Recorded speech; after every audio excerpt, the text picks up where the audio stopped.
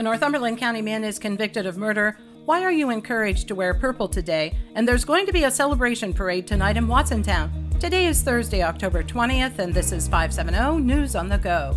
Partly sunny and windy today, a high in the mid-50s. The Shamokin man who went to police after killing his girlfriend is convicted in a non-jury trial. 40-year-old Andre Stone was found guilty of first-degree murder for killing Don Latshaw in 2020. The 16-year-old driver caught in Sunday's high-speed chase near the Lycoming Mall has been charged as an adult. The Sun-Gazette identified Tyrell LeBounty of Williamsport. He's now facing felony and misdemeanor charges. LeBounty was arraigned yesterday and committed to the Lycoming County Prison.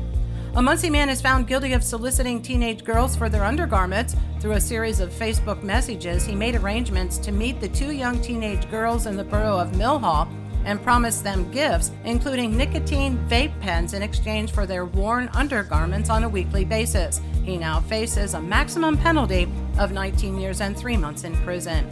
Today is Purple Thursday. It's a national day of action to raise awareness about domestic violence and a way for people to show their commitment to promoting healthy relationships. Today you're encouraged to wear purple, be a voice, and start a conversation about domestic violence. At the YWCA of North Central PA in Williamsport, you're being asked to join them on their front steps at 5 this afternoon for their community domestic violence awareness photo and wear purple in support of lives lost and survivors. John Fetterman's doctor says he is recovering well from his stroke. Questions about his health have been one of the talking points of his Republican rival, Dr. Mehmet Oz. Both men are vying for a seat in the U.S. Senate.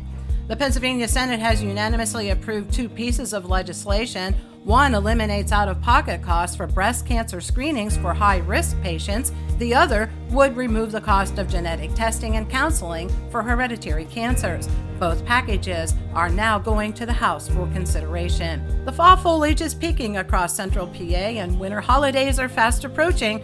The Farmer's Almanac has released its Thanksgiving weekend weather prediction and is calling for mostly fair and cold weather. As far as the extended winter forecast, the Almanac says the latter part of the winter could be slushy, icy, and snowy.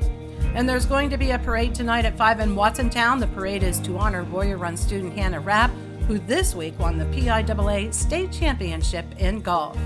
I'm Liz Brady, and you're up to date with 570 News on the Go.